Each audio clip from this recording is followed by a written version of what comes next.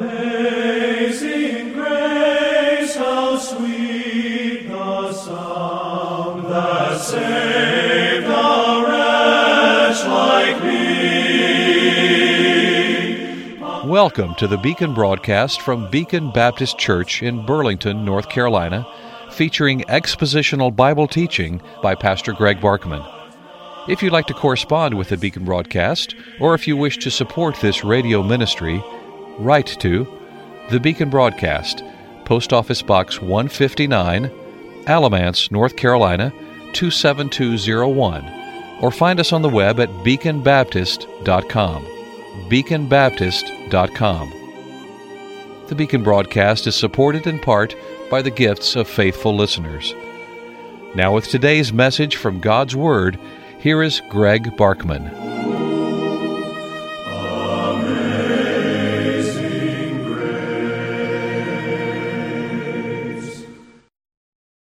Well, we are continuing to look at the lists plural, that Paul gives us in 2 Corinthians chapter 6. 3 of them, and all of them have 9 items. The first one is a list of 9 hardships and trials that Paul himself suffered as a minister of Jesus Christ. The second one is a list of the 9 graces or enablements that we need in order to overcome suffering. And the third one, the one we're working on now, is 9 paradoxes of ministry. Paul applies these to himself first. He certainly lived a perplexing life in many ways, but they apply to others as well. In fact, what I really think we have in all of these lists is that in all 3 lists, each of the 9 items apply first and foremost directly to the Apostle Paul, but secondly to ministers, faithful ministers of the gospel, except for the hardships in which some of those are unique to Paul, or at least not unique, but are rare, such as imprisonments, and so that doesn't apply to all ministers. But the hardships apply to ministers, but in the third place, I think there's an application for all of the items in all of these lists to all Christians, and so we have to think about that as we go through these lists. This is Paul writing about himself and what he has experienced and what he has learned, but it is also Paul who is helping other ministers of the gospel to be prepared for difficulty in their ministry, but nevertheless what they need in order to be faithful and fruitful in the work that God has called them to. But there are applications for all believers. Every Christian needs to understand these things and to realize how they apply to your life. So keep that in mind as we continue through these lists. I pause now to welcome you to the Monday, February 20, Beacon broadcast, and remind you that we are dependent upon the gifts of radio listeners like you. The paradoxes, list number 3, are given to us in verses 8, 9, and 10, and they are as follows. And all of these are they're pairs of contrasts. That's what makes them a paradox. It almost sounds like I'm saying paradoxes are pairs, as if the word paradox has the word pair in it, and it doesn't. That's not where that pair comes from. But a paradox does require at least 2 items, because it is a comparison and contrast. A paradox is something that seems to be a contradiction, but is actually true. And so now we are looking at these, beginning at verse 8.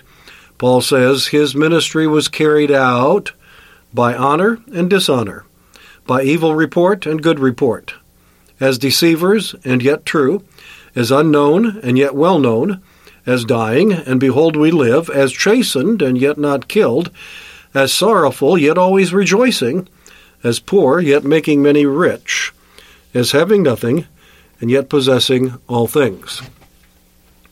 As we started into this list last week, I suggested to you that it divides into 2 different parts. You can take the list of 9, and the first 4 are paradoxes of reputation, and the last 5 are paradoxes of circumstances. And in regard to paradoxes of reputation, what do we have? We have, number 1, the foibles of honor. By honor and dishonor, both apply. Both are experienced. They were by Paul.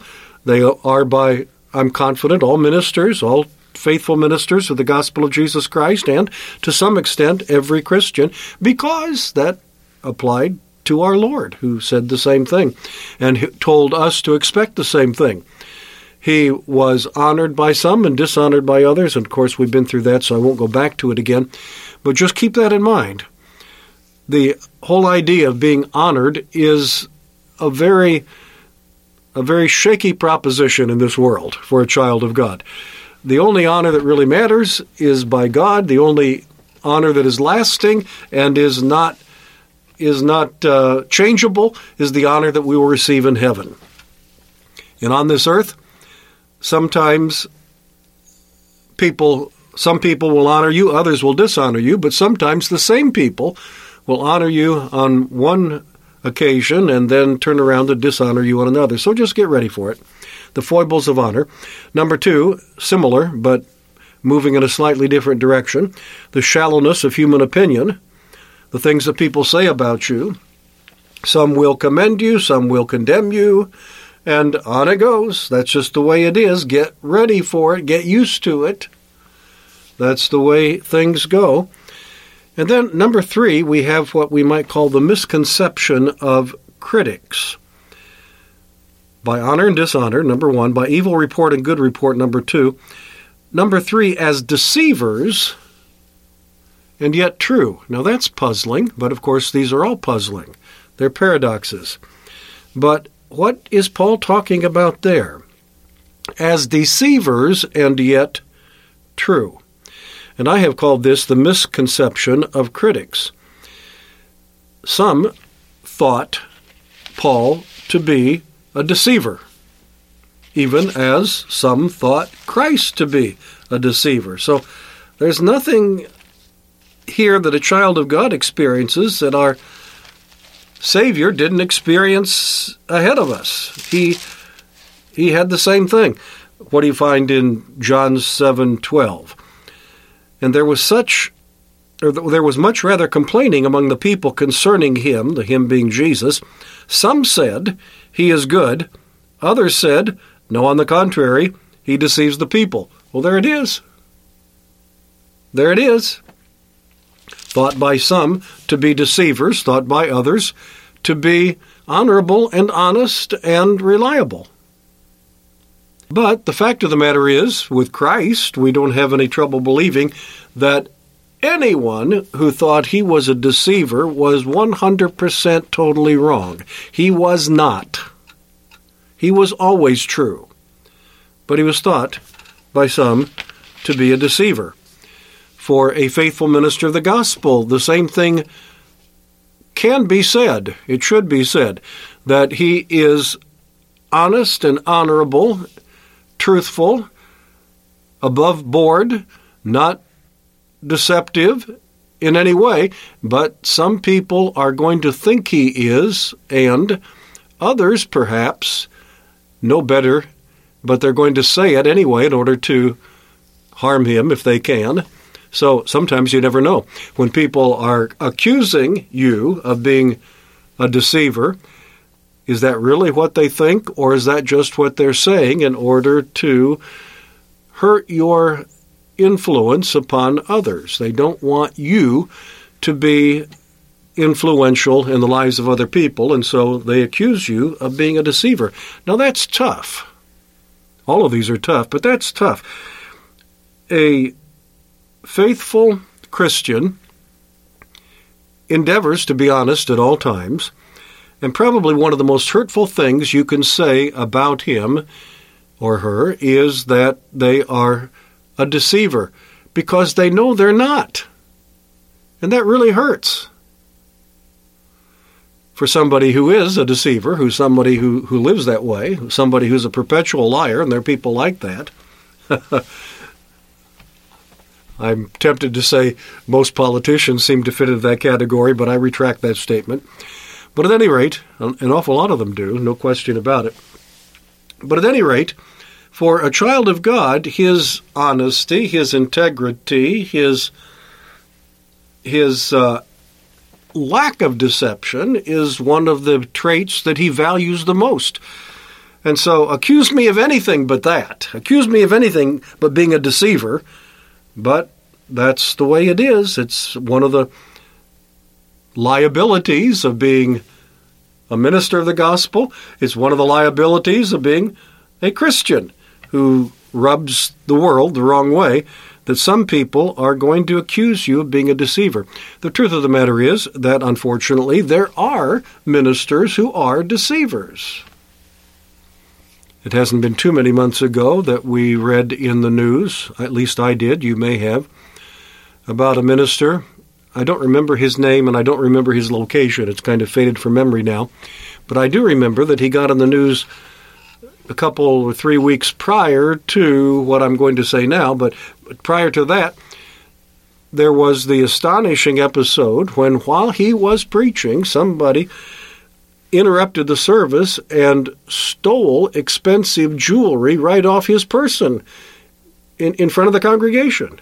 He had expensive jewelry, and they took it. And so we saw that in the news, and we thought, well, that's unfortunate, but why was he wearing this expensive jewelry? Why was he doing that? Why was he flashing that stuff? That doesn't seem very,